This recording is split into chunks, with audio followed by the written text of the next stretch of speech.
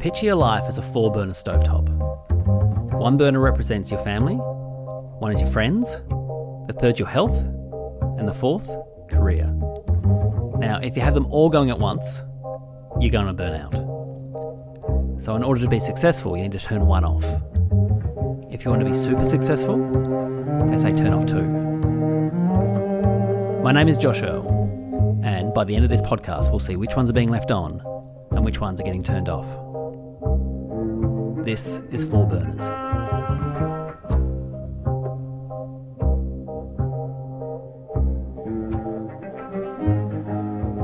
Hello and welcome to 4 Burners, the podcast that looks at people's burners and discuss at the end which ones they're keeping on, or more importantly, which ones they're turning off. And today, very special guest, comedian, writer, all-round good guy. Please welcome into your hearts, it's Sami Shah. Yay. Hello, thank you for having me. Hey mate, how you doing? Good. I like that intro, all-round good guy. All-round good guy, yeah. Put that on my CV from now on. You can even have quotes, Josh Earl. Yeah, but also like that's the one guy you don't trust as a good guy is the one who says he's an all-around good guy. It's all right if someone else says you Yeah, are. that's why. Yeah. I got to put the Josh out. You're right. So thanks for doing this. We're doing this not to, I don't know if people care, but we're doing this on a Sunday. You are a family man, but also a brand new family man as well. Yeah. How was it getting out on a Sunday? Not easy. Okay. I had to move it around a little bit and I think I even delayed it by half an hour to get here because, it's just one of those things. It's, Sundays you got food cooking and you got the kids and you got other plans. And like right from this, we have to go and buy a front-facing car seat. So we have to go car seat shopping to Baby Bunting, which is going to cost money. And that's my life now. Baby Bunting, that's I'm out of the Baby Bunting phase. You're way out of the Baby Bunting phase. But it is that thing of like, it used to go around and going, you go there with one thing in mind, and then you're like, but we kind of do need this as well. I do need a onesie that says Dad's favorite Bob. Like, why not? We need a giraffe they can chew on. Yeah, why not? Who doesn't, right? That's just basic survival. Okay, so we're going to go through family, career, health, friends. Your choice. Which one do you want to go through in first? Family, career, health, friends. Let's do friends first, Friends first. Okay, great. All right. Excellent. Great. Who was your best friend in high school? In high school, I had two. I know that's hard to say, but I had an interesting situation where one of my best friends lived in my house. So we had a big family house, and there's a house that's designed for joint families in Pakistan. So it was meant to have like lots of people in it, but my mum's family largely moved out, so it was just us. And so we had half the house was empty. It's just lying empty.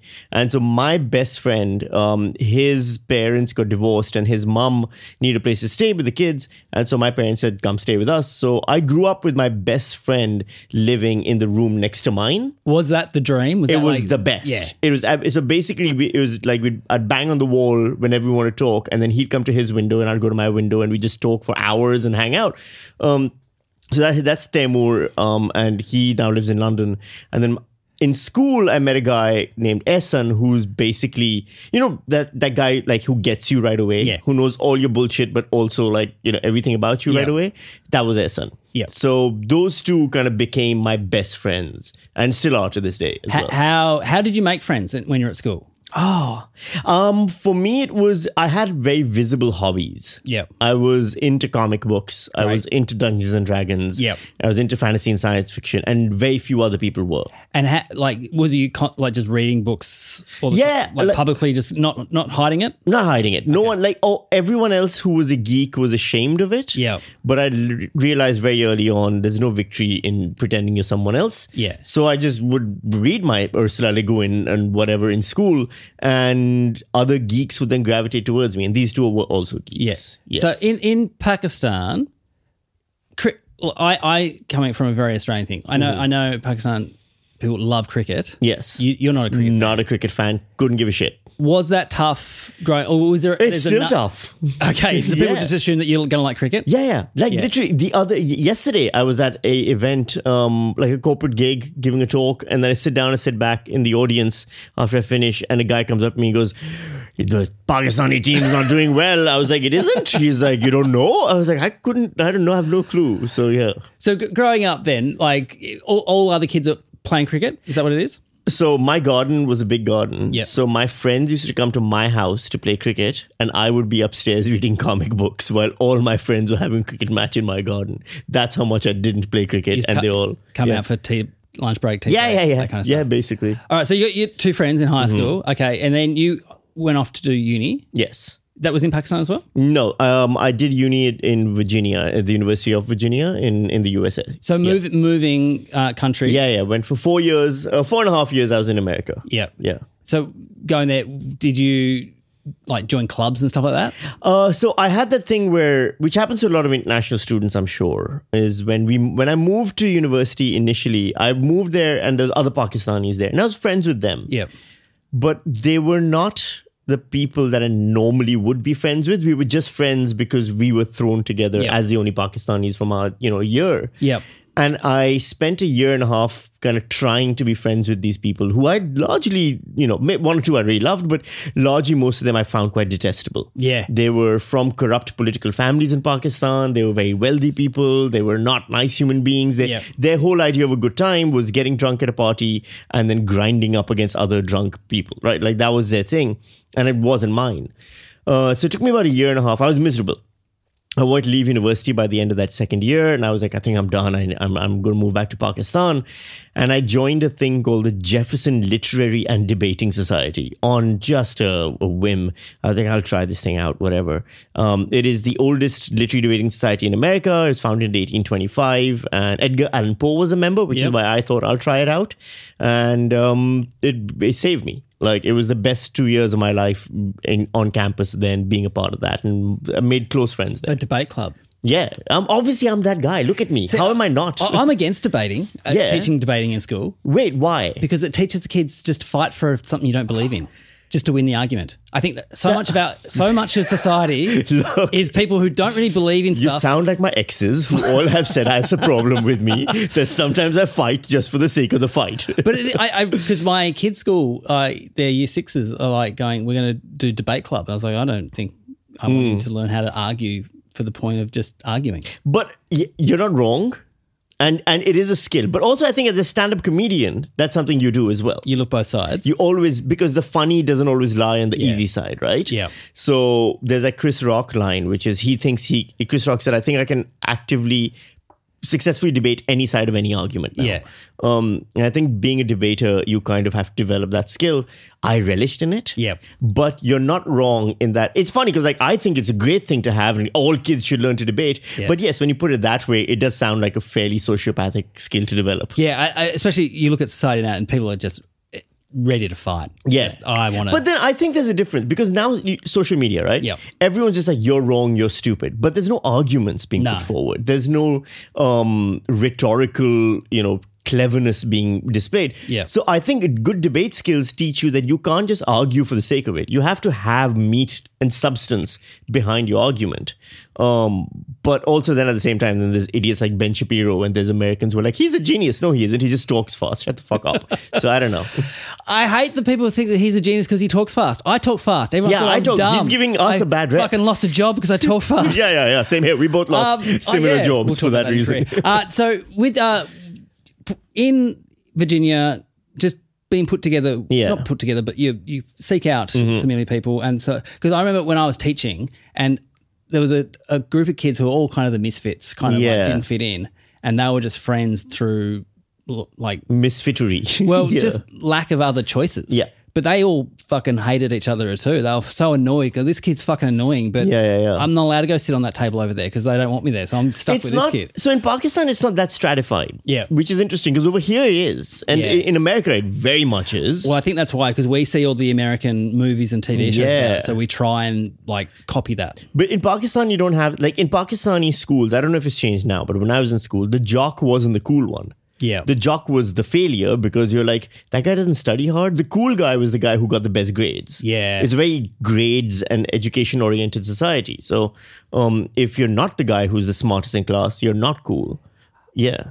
In year 10, in our yearbook, I was voted most likely to become Prime Minister and I was really hurt. I was like, they're having a go at me. No one likes politicians. That's the thing.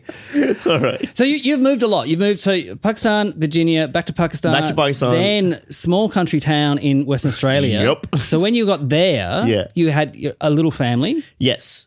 How did you go and make friends there? I got, initially it was hard for the first few weeks. Obviously we had no one. Yeah. we had I had a 3-year-old daughter at the time. I mean, she's still my daughter, but now she's bigger. Yep. At the time she was 3, and we went to the park in town. It's a one park town. Yep. And we went there and we're playing on the swings, and a guy came up with his wife and their 2 kids, and he was 3 kids, and he goes, what's your name? And I was like, Sami. And he's like, hi, and he introduced himself. And basically, he was just a guy in town, and he'd been there forever. And he just saw that I wasn't from that town, but he made friends with me. Yeah. And we're friends to this day. Like, we're still in touch. We talk all the time. He lives in WA, him and his wife and their kids and stuff. And so that helped. Yeah. The other thing that made a big difference was Australian Story did an episode on me in 2013. So you've doubled up, too. Yeah, two in a row. there's 2. I know. It's bizarre. It's a crazy thing. But they did do an episode of me in 2013, and that episode aired about me living in that small town. And people in the town, I made fun of the town in the episode, so a lot of people hated me. Yep. But a few people were like, that guy's got a sense of humor, whatever, let's reach out. And so I made friends because of that. That helped a lot. The biggest thing for me was doing comedy. Yeah. So they used to drive down to Perth, like an hour and 40-minute drive to Perth to do gigs. And that's how I met, all the Perth comedians, and many of whom, like Beck Charlwood, Xavier Sousay, and all these people, I'm still friends with to this day. Yeah, great. And that's the thing, I think, doing comedy as well. You do, I was talking about this last week with Gillian, you find people and you kind of get close really quickly. Well, it's... Okay, so, the risk of taking this down a bit, but our friend Cal Wilson died. Yep. We were at the memorial. You were there as well. Yep. I was there. And one of the things I had, it was like a really beautiful moment, and I really appreciated it, was I looked around and it was such a mix of people. Like, Cal's from New Zealand. Yep. Right? There's me, there's you, there's all of this Ballard, there's Ivan Ristigeta, there's all of these people, Kirsty Wiebeck, Damien Callan. We're all there, and none of us come from the same walk of life. Yeah. We are radically different in our birth, in our backgrounds, in our education, in our socioeconomic status, everything. But the one thing that brought us all together was comedy. Yeah.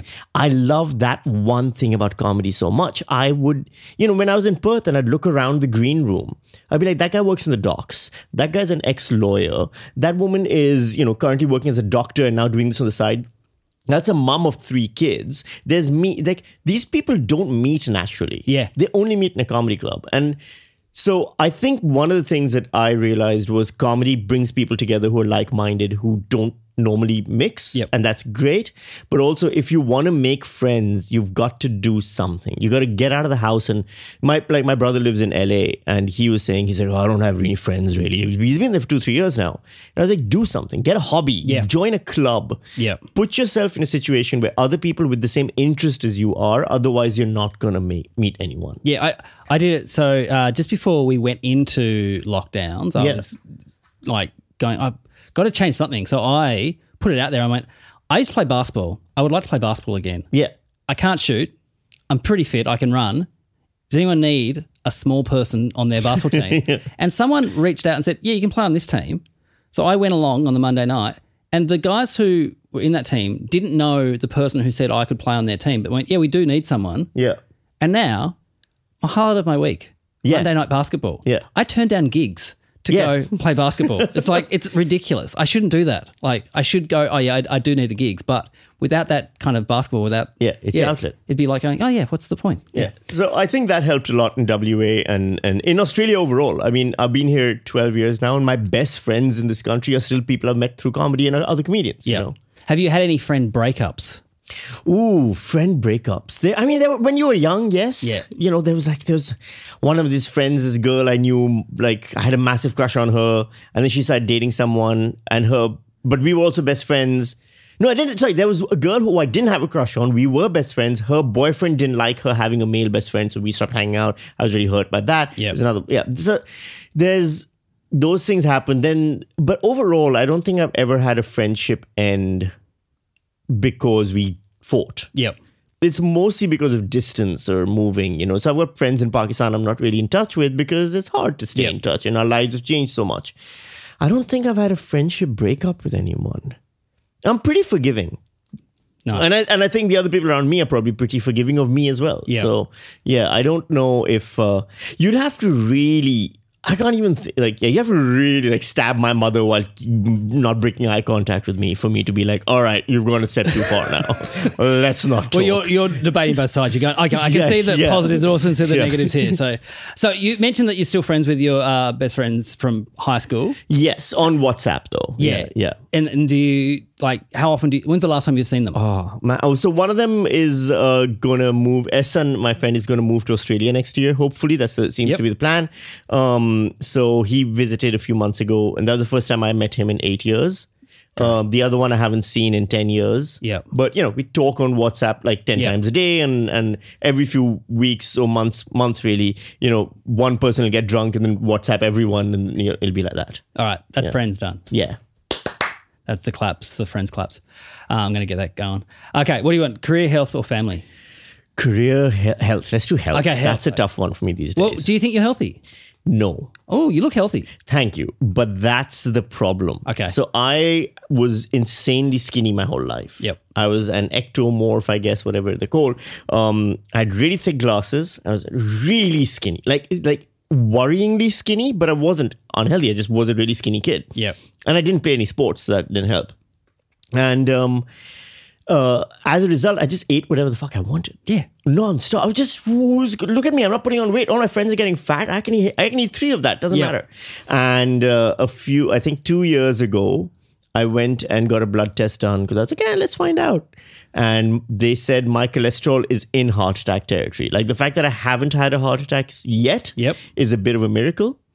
And so they put me on, they said first let's try it naturally. So they put me on a diet, and I changed my diet, and really a lot of salads and all that stuff was fried introduced. foods, all of that. Breakfast, all that kind of stuff. Stuck to it for 6 months, brought my cholesterol down significantly. Great. The doctor said, great, you're doing a great job.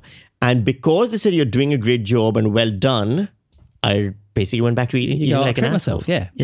And cheat day, second cheat day, cheat month, or whatever like that. And the next thing I knew, the doctor was like, this is horrific. Now I'm on medication. Were you living with people at the time when you were doing this, like lowering it yourself naturally? No, That's really hard. If you live with someone and then you change your diet and then they don't have to change their diet, it's my hard. Partner they get pissed off. But my partner eats incredibly healthy. Yeah. The only reason I eat healthy is because she's the one who's like, no, let's have another salad. Let's maybe not do steaks that have been deep fried. Let's have a salad. And if I'm alone, I flew to Sydney. Flew to Sydney 2 days ago for a gig. It was a corporate gig. Yep. Day in, day out. Across from my hotel, there was a Macca's. I haven't had Macca's in 6 months. I was like, God damn it. And then I went to Macca's and I had a Big Mac and fries. And I don't know if it's a thing that's because I'm in my 40s. I'm 45 now. Yep. And my relationship to food has become bizarre. I wake up in the morning. The first thing I think of is, what am I cooking today? Yeah. I love cooking. I love it. I love making things. But it's like, what am I cooking today? What am I making for everyone? I've come up with this excuse of like, I cook for people because that's how I show my love, but also cook for people because I want to eat the food that I'm cooking. And I like, if you put a plate of fries in front of me right now, that is an existential dilemma that will cause sweats. Yeah. I same as you, high cholesterol. Yeah. History of high cholesterol in my family. Same here. My dad has had 3 heart attacks. Yeah, 2, yeah. Yep. Okay. And so every time I go and they want to put me on the medication. I'm on it. Yeah. I did it for 2 weeks. My back went into spasms. I'm lucky I haven't had that yet, even though I'm on a very high thing. But they said that you get cramps and stuff. Yeah. So my back, I just was walking like a question mark. So what are you doing? I'm just no longer eating or fried food. But how? Because occasionally I will, because I've got young family. Yeah. Who my kids like to have McDonald's and they like chips, and course. And you don't want to be there going. Also, I don't want them to have a weird thing with food where I'm like, no, you can't eat that. That's really unhealthy. Yes. Because I don't know if that's. I'll eat healthy options and they can see someone doing it, but I don't want to deprive them of going, all right, well, I've got to eat boring fucking salads and steamed chicken. Sure. Boring. And so, and we do get Macca's too much now because I coach them in their basketball and we have training on Wednesday nights and Beck works late. And so it's takeaway night on Wednesday night. Yeah. So it's just easier. But, okay, so tell me this, because the thing it's kind of shaken me a bit was that thing of heart attack, because One of my friends, Dill had a heart attack. Another comedian I know, Xavier Sousa in Perth, he's had a heart attack. Damien Callan, heart attack. Damien Callan had it playing indoor cricket. Finished the over. That's how good he is. That's Damien, Yeah, exactly. He's a professional first. And I had that thing where I was like, okay, what if I have a heart attack? And what if I die? Yeah. And then I had that thought of like, I've had a good life. I'm not afraid of death. Yeah. This is all very unnecessarily deep for someone who's just got to take a few statin pills. Okay. Yeah. But still, I was like, I've had a good life. I'm happy with my life. Of course, I want to see what happens next. I want my kids to be there for them. But if I die of a heart attack tomorrow, I'm not going to die thinking, there was more I had to do. Because there's always more you had to do. But I'm happy with what I've done so far. And then I wonder whether that's me rationalizing just eating unhealthy. I don't know. Because one of the other problems I struggle with is I gave up cigarettes. I was a hard smoker for 20-something years. Yep. Like a pack a day almost. And I quit cold turkey years ago. I was fine for ages. Then lockdown happened. I went back on smoking a lot of cigarettes for 1 year. All of 2020 was the year of cigarettes. Yeah. 2021, quit again. I haven't had a cigarette since then. But the thing I can't quit, and I still struggle with quitting, is Red Bull. Really? Sugar-free or full fat? Full fat. It doesn't matter. Their taste is the same, though. Yeah. They actually have done a good job there. But do you know Pete Holmes? Yes. Not Pete Holmes, sorry. The comedian from Melbourne who'd recently moved to England. He had that bit about ham, leaving it in the... Peter Jones, thank you. Peter Jones and I share a Red Bull addiction that is debilitating. How many are we talking? So I don't right now. Yep. I've limited it to 1 every Friday. Okay. But normally, if I'm allowed to, which I was for most of my life, 2 a day. Yeah. Minimum. Growing up, were you allowed soft drinks in the house? Yeah. Wasn't denied anything. Something happened when I was in my 20s. I had my first can of Red Bull, 21, 22 years old. And it was just at a party, they were doing vodka Red Bulls. Yeah. And I went to that party and they're like, here, want a vodka Red Bull? I was like, what's a Red Bull? And they gave me a can and I sipped it. And something in my brain was like, oh, this has been missing your whole life.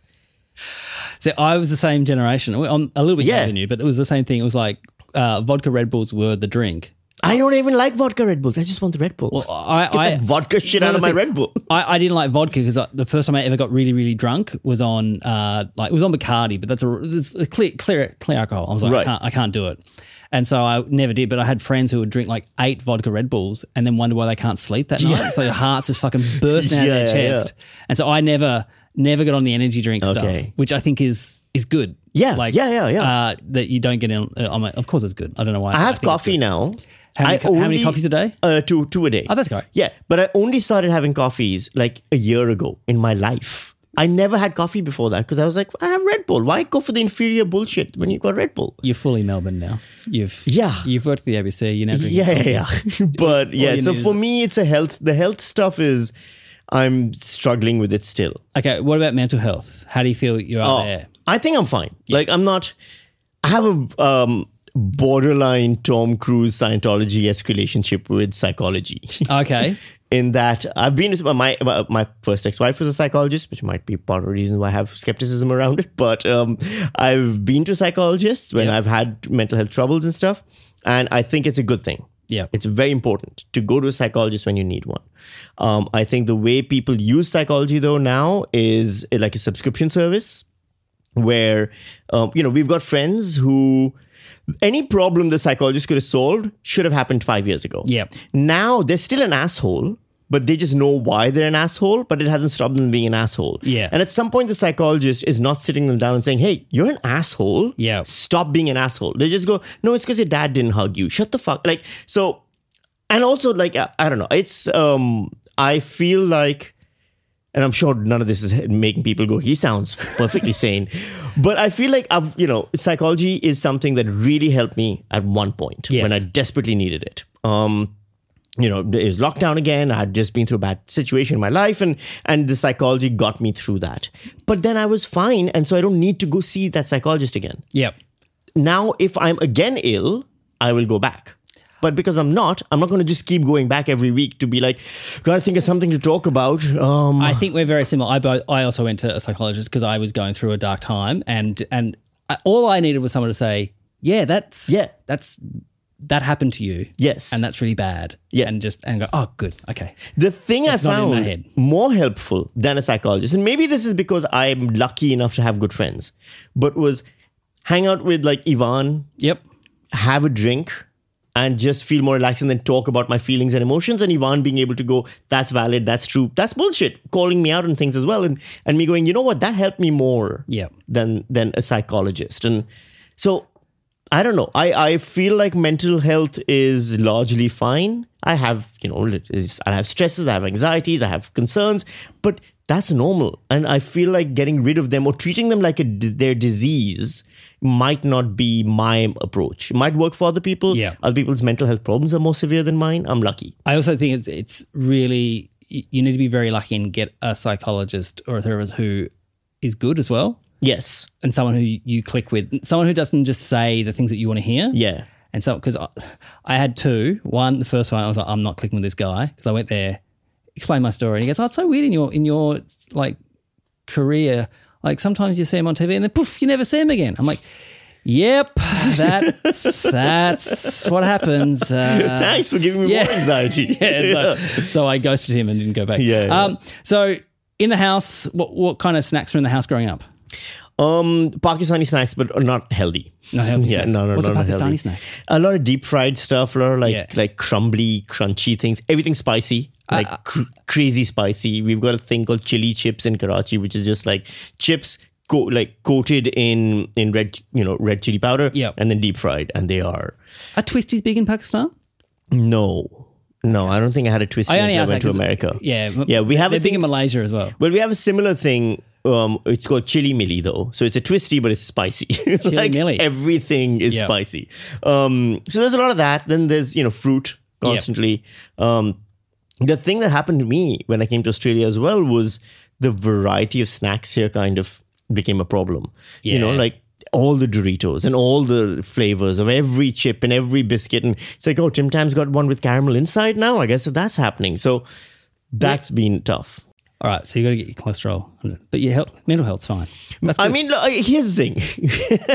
At 45, yes, that's a win. It's fine in that it's whatever it is, I'm fine with it. Yeah. Right? I feel like I'm under control of it and everything. And then if tomorrow it breaks and I kill myself, then that was my choice. We'll have the podcast anyway. So Yeah. All right, we've got two left. We've got career and family. Which one do you do? Let's do family. Family, okay. How many in your family? Define family. Okay, you define your family then. Okay, my family is myself, my partner, and my two daughters. Yes. And then also my parents. Yep. And my siblings. How many siblings? So 2 siblings. I'm the eldest. Then there is a sister who's 5 years younger than me and a brother who's 9 years younger than me. Okay. So big gaps there. Both my parents are alive still. Yep. Not healthy. My mom's got diabetes and my dad's got a heart condition. But that's pretty Pakistani. That's normal. It'd be weird if they didn't. Yeah. And then there's my partner here in Melbourne.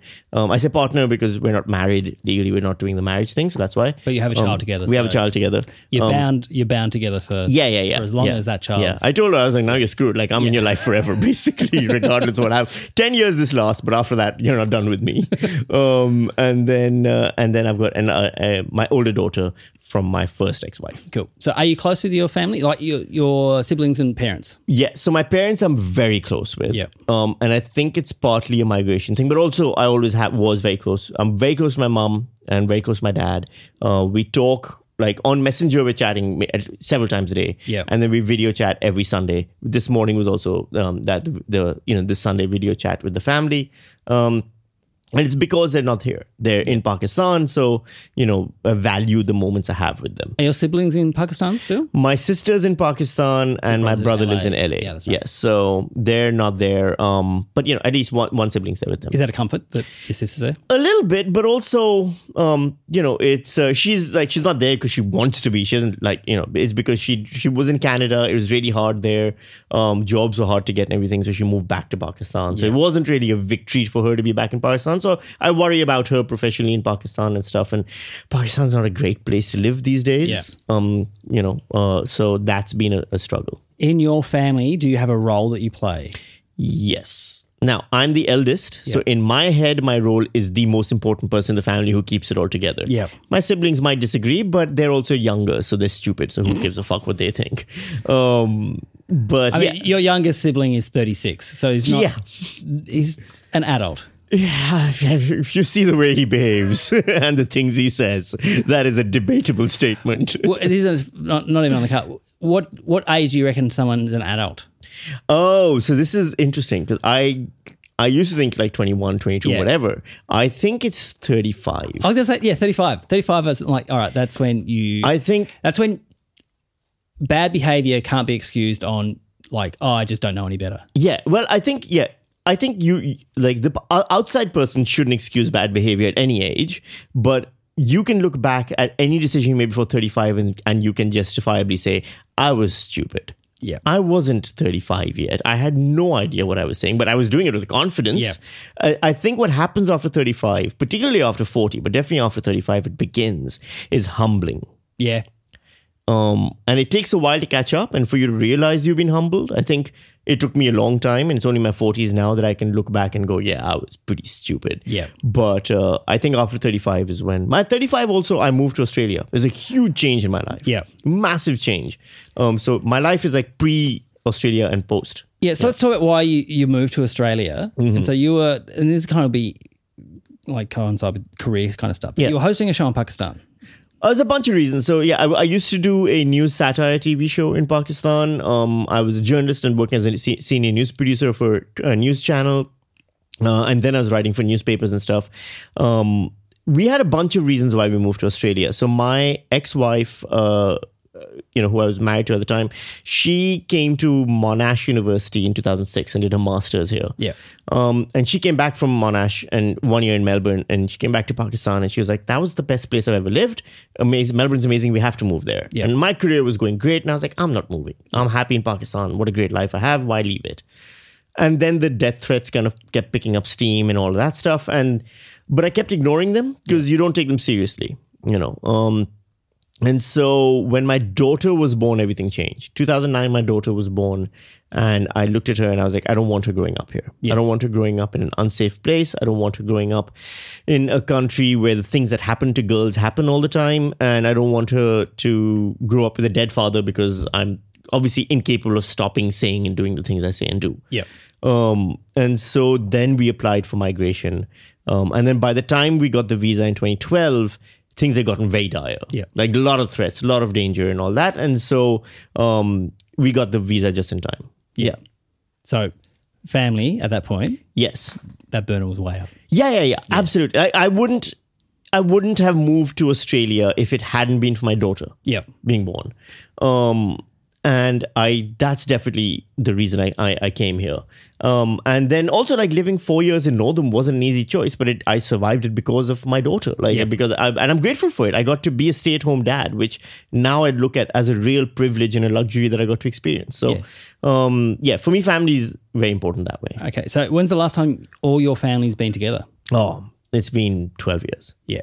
12, 13 years. In Pakistan? Yeah, in Pakistan, before we left. Have you been back? I've been back a couple of times a while ago. Yeah. Now it's not safe for me to go back. It maybe is by now. It's been a while since everything. I don't think anyone remembers. Yeah. So I think it's okay for me to go back. My family doesn't think it's worth the risk. Are your parents worried at all? And my mom is, my dad isn't. My dad's very like, and it's fine, get over it. And my mom is like, if there's 1% risk, there's 1% risk. Yeah. But no risk to them. No risk to them, no. Yeah. Not other than the daily risks of living in Pakistan, yeah. So no, but I would love to go back, but I haven't. Yeah. So now you've got a new child. Yes. How is it going? Take two? Yeah, it's awesome. Yeah. When was the last? How old were you when your second? Because you have two. I have two. So I was 29 when the first one was born. I was 32 when the second one was born. Oh, so you haven't held a baby then? No. Well, I've held friends. Friends' baby, not my own baby for almost 10 years. It's crazy. Yeah, it's bananas, man. I hadn't held a baby since I was 30 when Anya was born, my older daughter, and after that, I've held other people's babies, but not my own, and it's great. Yeah, it's great. Like you do feel your age. Like my lower back is shot to shit now. Yeah. It is like bending down and picking them up and bouncing with them. And you're like, my back's on fire. Yeah. Like it's actually hurting. Try physio cream. There you go, listeners. Physio cream. I've been going to a physio. Yep. So that stuff helps. But it's so good. Yeah. It's brightened my life up in so many ways and made me so happy. And I love being a dad. And also, I'm like, I know what I'm doing because I've done this before. You forget everything, and they're totally different each time and all that. And because it's your partner's first child, is there a difference in terms of like, and I kind of think it always is between like the father and the mother. Yeah, of like, course. Like the father is a little bit more laid back. Yeah. Because that's just how It is, we are, yeah. not to generalize, but that's how we are. Is there a difference in that you've done it before? I used to do a line in my stand-up where I was like, I get to live the ultimate male dream of childsplaining of mansplaining childbirth to a woman. Yeah. I fucked up the punchline, but it is interesting to see her before the baby was born, particularly where she'd say things like, we're going to do this right. We're going to do that right. And I remember like we saying all those things before Anya was born. And now I have the wisdom where none of that's going to happen. It's so hard when you've had a kid and they're about to have a kid. And some people, I don't know why they do this. They're like, oh, get your sleep now or watch as many movies as you can. It's like, just don't be a dick. Yeah. They'll realize it's hard. Just say it's going to be amazing. Yes. It's going to be so much, you'll experience love you've never experienced before. Yeah. But the first month is hell. Yeah. But that's guess what? Every parent in the history of the world has been through that hell, and we're all here. And it also gets to a point where you're like, you think you figured this one bit out. I can. And then they change again. Yeah. They constantly change it. And my kids are now older. They're 9 and 12. Even that is like, now I figured out how to do this. No, they change again. Yeah. They change I've got again. a 14-year-old who now spends most of her time of the day rolling her eyes at me. Yeah. A year ago, I was the most beloved person in her life. Now I cannot say or do anything that is clever or funny at all, right? Well, I watched The Australian Story. Your daughter is amazing on it. Thank you. Like she's very... She's awesome. Yeah. And she says how much she's enjoying being a big sister. And so she found out you having a daughter, she was like, I can't wait. Is that comforting to you going, we've got a babysitter we don't have to pay for? Is that good? I mean, it's definitely useful. She hasn't really fulfilled that role completely enough yet, but yes. But you get 2 or 3 years old and then all right. It'll come in handy for sure. For me, one of the big reasons why I didn't want to have a kid for a very long time, and I had to be talked into this as well initially, was I was worried that it would hurt my daughter's feelings, that she would feel like, why am I not enough, and all of these things. And I was basically, I didn't want, because, there'd been a divorce and a whole lot of stuff in life. And I didn't want my daughter and Anya and I were a unit, and I didn't want her to feel like she was now out in the cold. Yeah.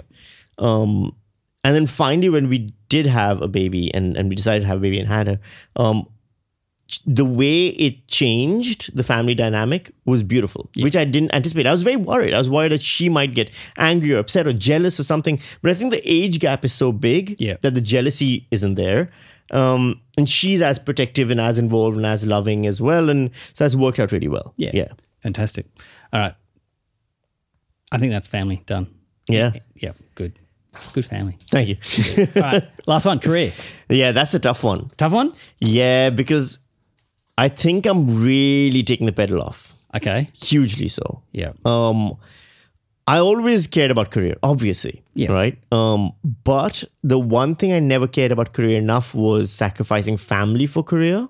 And I think in retrospect, that really hurt my career. Yep. I have had a lot of opportunities. Look, no one should reference Louis C.K., but here we go. Where, R.I.P. Louis, yes. At one point he was saying, I always thought it was a really interesting point where he said, you see these guys, they've got amazing careers. And then there's a documentary about their life. And they interview the kids. And the kids are like, yeah, I never saw my dad. Yeah. And he's like, I don't want to be that. And I always thought, I don't want to be that. Yeah. There's a reason Chet Hanks is the way Chet Hanks is. Because Tom Hanks was off filming everything all the time and wasn't at home. Yeah, making great movies, but not making a great kid. Yeah. I always think about, my dad, for example, was from a generation where you go to work, and work is work, and there's no two questions about that. Yep. And he was a family man, but his work was he was in the merchant navy, Yep. which means he left and got on the ship for 9 to 10 months of the year. So I saw my dad every 10 months for 2 months, Yep. and then again he'd be gone. That was all of my life. So from a very young age, I was like, I will always be there for my kids. Never want to miss anything. I want to make sure my children see me at all times, and I'm the active parent. And I've done that, I think. I like to think I've done that, and I've prioritized that. But it's come at the cost of the career. Yeah. So in 2015, for example, I was invited to the UK. I got to do a show for BBC Radio 4. I got to go on QI. I got to do a run of the Soho Theatre, which sold out. It was amazing. Next step, everyone said, go to Edinburgh. You got so much heat right now. You can get a lot of stuff. Major, British TV shows were saying, come be a guest on this, be a guest on that, all that stuff. A lot of stuff was happening. And I said, I can't do it. Yep. Because I can't leave my kid at home for months and disappear like that. And she's got school and yes, I can't. So I didn't. I had at one point... I had management kind of sniffing around one of the big agencies, and they said, hey, we put you on tour. You can go around the country and stuff like that. I was like, I can't go on tour. I can't. So and it's just been that. I see my peers who are friends of ours, who are comedians, who are full-time comedians, and they gig all year round. Yep. And that's the only way you can do it. And then I see my show at the Melbourne Comedy Festival, and I see their shows. And their shows are polished and refined and funny and wise and clever. And I'm working it out on stage at week 3. Yeah. And I realized I can't keep doing this. I love comedy. I love stand-up comedy so much. I love doing stand-up comedy. But the decisions needed to make it in comedy are ones I'm not capable of doing. Yeah. So I've realized that I'm not doing a festival show next year. I think I'm doing a gig a week or a gig every month these days because of the baby. But, maybe I'll get back to doing one spot every week or so. I love doing spots. Yep. And that's, I think, all I have to offer comedy now. But that was a very hard choice for me to make. I've got a job now. I'm working at university. Yep. And I used to have jobs before, but I always saw the jobs as the thing that just pays the bills so I can do other things. Yep. Comedy, writing books.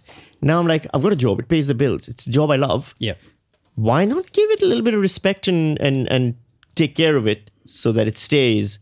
And then if I want to get back to the comedy and the writing books and all that later, I can. When you were doing ABC Breakfast, was that great, this will sell more tickets for my comedy shows? So it was interesting. They didn't want me to do comedy at all. My management at the time, who I parted ways with afterwards, and the ABC management itself were like, stop doing gigs. Also because they were like, you might say something at a gig, Herald Sun will write an article about it. And so I used to have to run my material by them constantly before I did gigs and things. I did, and I was all, and my manager at the time was like, why do you want to do comedy? Why do you want to do stand-up? Like, look at this great job you have. Yeah. And I was like, because I love stand-up.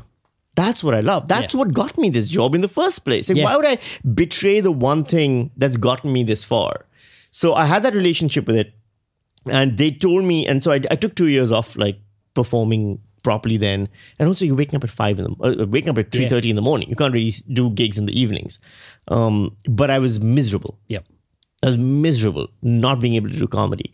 Now it's interesting. The decision to take my foot off the pedal and not do as much comedy is frightening, but doesn't make me feel miserable. And that scares me a little bit because I'm like, what if I don't do it? Do you think having the 2 years of lockdown changed that? Because we didn't do as many gigs. And then also after that, when did you meet your partner? It was during... like 2021. Yeah. So 2022, sorry. 2022. And then just had a baby. So, your life was full of other stuff. Yeah. During that. And then when the world opened up again, well, you're still in this... like honeymoon period with your partner and all this kind of stuff. So I think that's also it, which is, and look, it's a cliche, but I do think it's true. We make better comedy when we're miserable. Like, not miserable, but like something has to have happened that you can then talk about. The things that are happening to me right now, touch wood, mashallah, all of these things is, I've got a partner I love. I've got 2 kids I love deeply. I've got a job that pays my bills. Yeah. The struggle isn't there for me to do a show about. Well, yeah. And also the reality is I'm leaving this to go and try new material. Maybe there's 15 people in the room. Yeah. I'm not getting paid. Yeah. Like- I don't even mind that. So like I did, if I do a spot at Spleen Yep. or at Catfish or whatever, I can try new material. It's worth my time then. Yep. Tom Gleason said that, where he's like, if you're going to leave the house, you leave your family and go and do a spot, it better be worth it then. Yeah. Not financially necessarily, but definitely the time spent creatively. But I emceed the other day, right? I didn't enjoy it. Yeah. Because I was like, I can't do new material here, right? You can't take a risk when you're emceeing. Yeah. So I was like, okay, I'm not emceeing anymore. I'm just doing spots at open mics. I've made that same choice. I don't MC anymore, because I was only MCing. Okay. And so you don't get to try, and because the pressure on for those, this is very inside baseball, but the thing is where you get to go on multiple times, and maybe try new once the audience like you, but then you don't know if it's an actual funny joke because you're like, well, they already know me and like me. Yeah. So it's a really weird thing, and you don't want to bomb. So the next person comes on to silence. You've got to try and keep the energy and so it's a very weird thing. So I've actually had to go, and it's less money, much less money. Yeah. And but it is that thing about, well, it'll make me a better comedian. Yeah. If I just do spots. Yeah. So I think that's been like, it's been a hard decision to come to. And last Melbourne Comedy Festival really kind of broke me a little bit. Yeah. I've been doing this, we've all been doing this so long. And at some point you look at your ticket sales and you're like, I'm just going downwards. Yeah. Like, it's not, the numbers aren't increasing, they're decreasing. I'm not happy with my show. Well, why am I doing this? This is the thing. So it's like, what's hard with our career is we do put like a certain, like, we define ourselves by ticket sales. As right. Well. And it's not healthy. No. Because I'm not sure if you're the same, but I feel that I'm the best comedian I've ever been is right now. I've never Okay. I feel like I was that 2 years ago. Okay, yeah. And I don't know what I am right now. But I've had, if I look at ticket sales, the best comedian I was in 2010. Yeah, exactly. Yeah. 2015, I was 150-seater in Melbourne, no problem. Yeah. Without even trying. Yeah. So, but then you go, well, I can't define myself by what others like. I don't know. It's very hard for me to explain, but it is that thing of as long as I'm happy with the work I'm doing, and I'm going, well, this is the set I want to do, and this is what makes me live. Yeah. If I left the house, I'd want to see this. I wouldn't want to see. See, I'm not doing singing that. About cakes. That's the problem I have. Yeah. I'm not doing that right now, and I don't know why.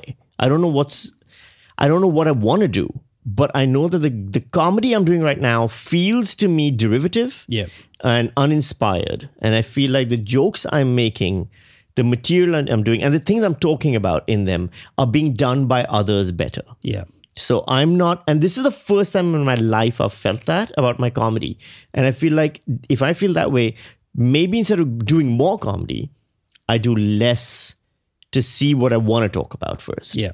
So I don't know. I don't know if it'll work or not. All right, I'm a magic genie now, and I can grant you any wish to do with your career, but only your career. You can't wish for someone else's career. What do you wish for? Oh, in my career? Your career.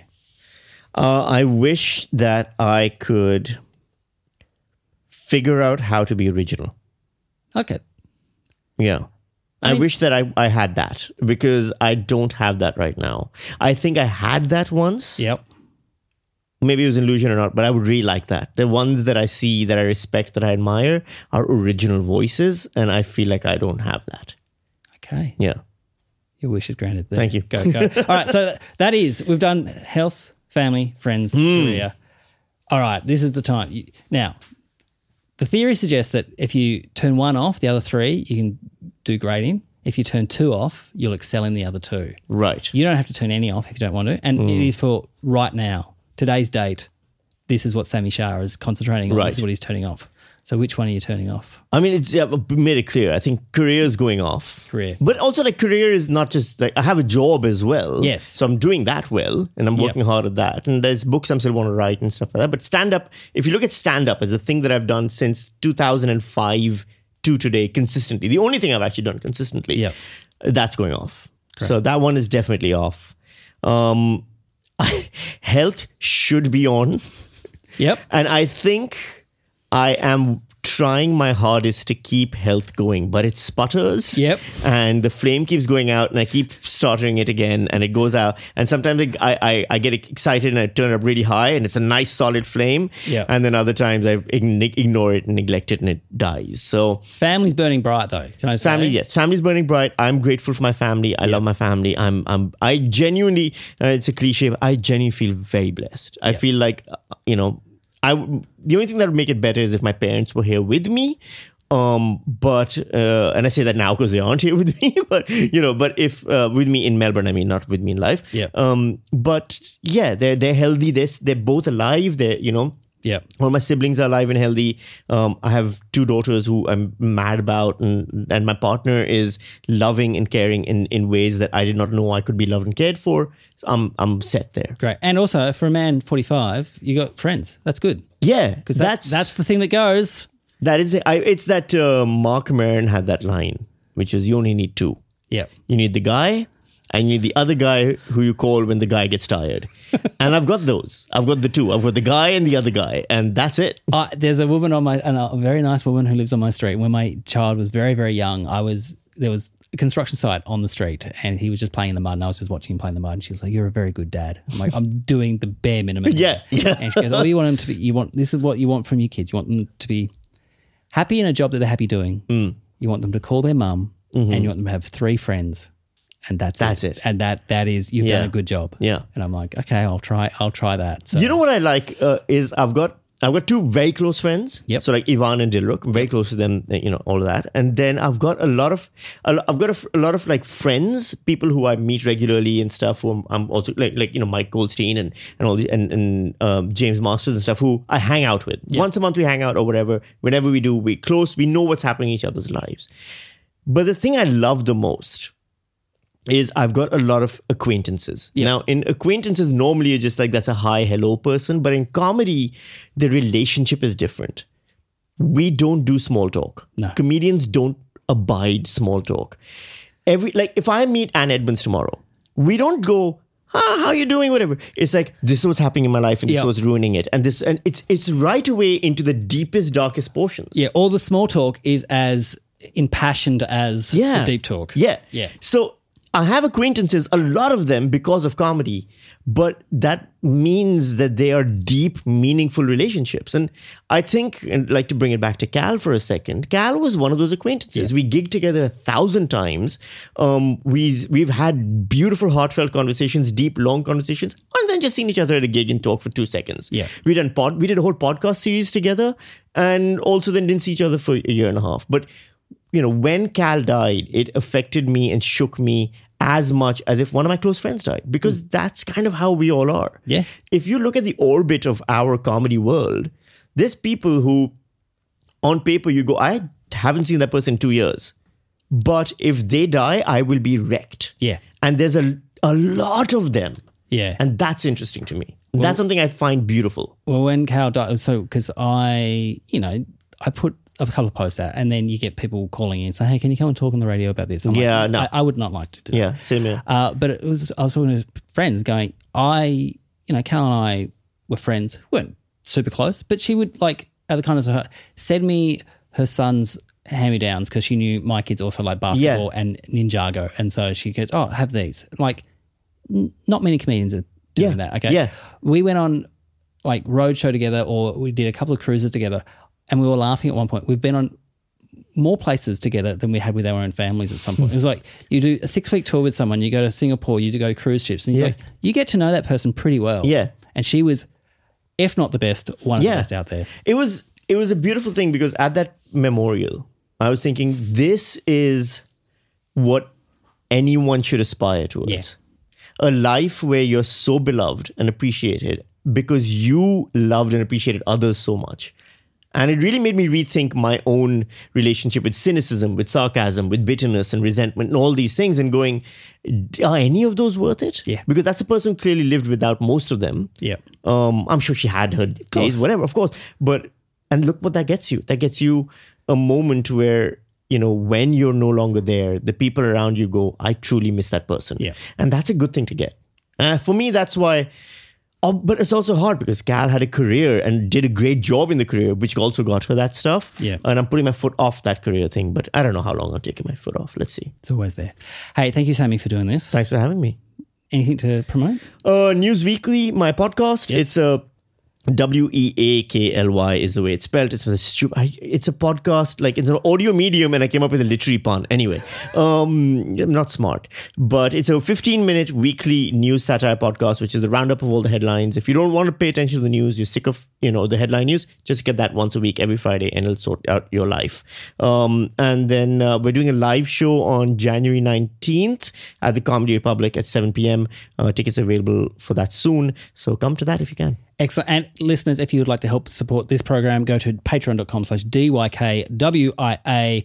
$5 a month gets you a bonus episode every single week of 100% Hits Volume Pod, or Don't You Know Who I Am, which I'm doing live shows. If you're in Melbourne, come to the last one, November 26th. So this Sunday at the Catfish. Thanks, Sami. Thanks for having me. Bye. Bye.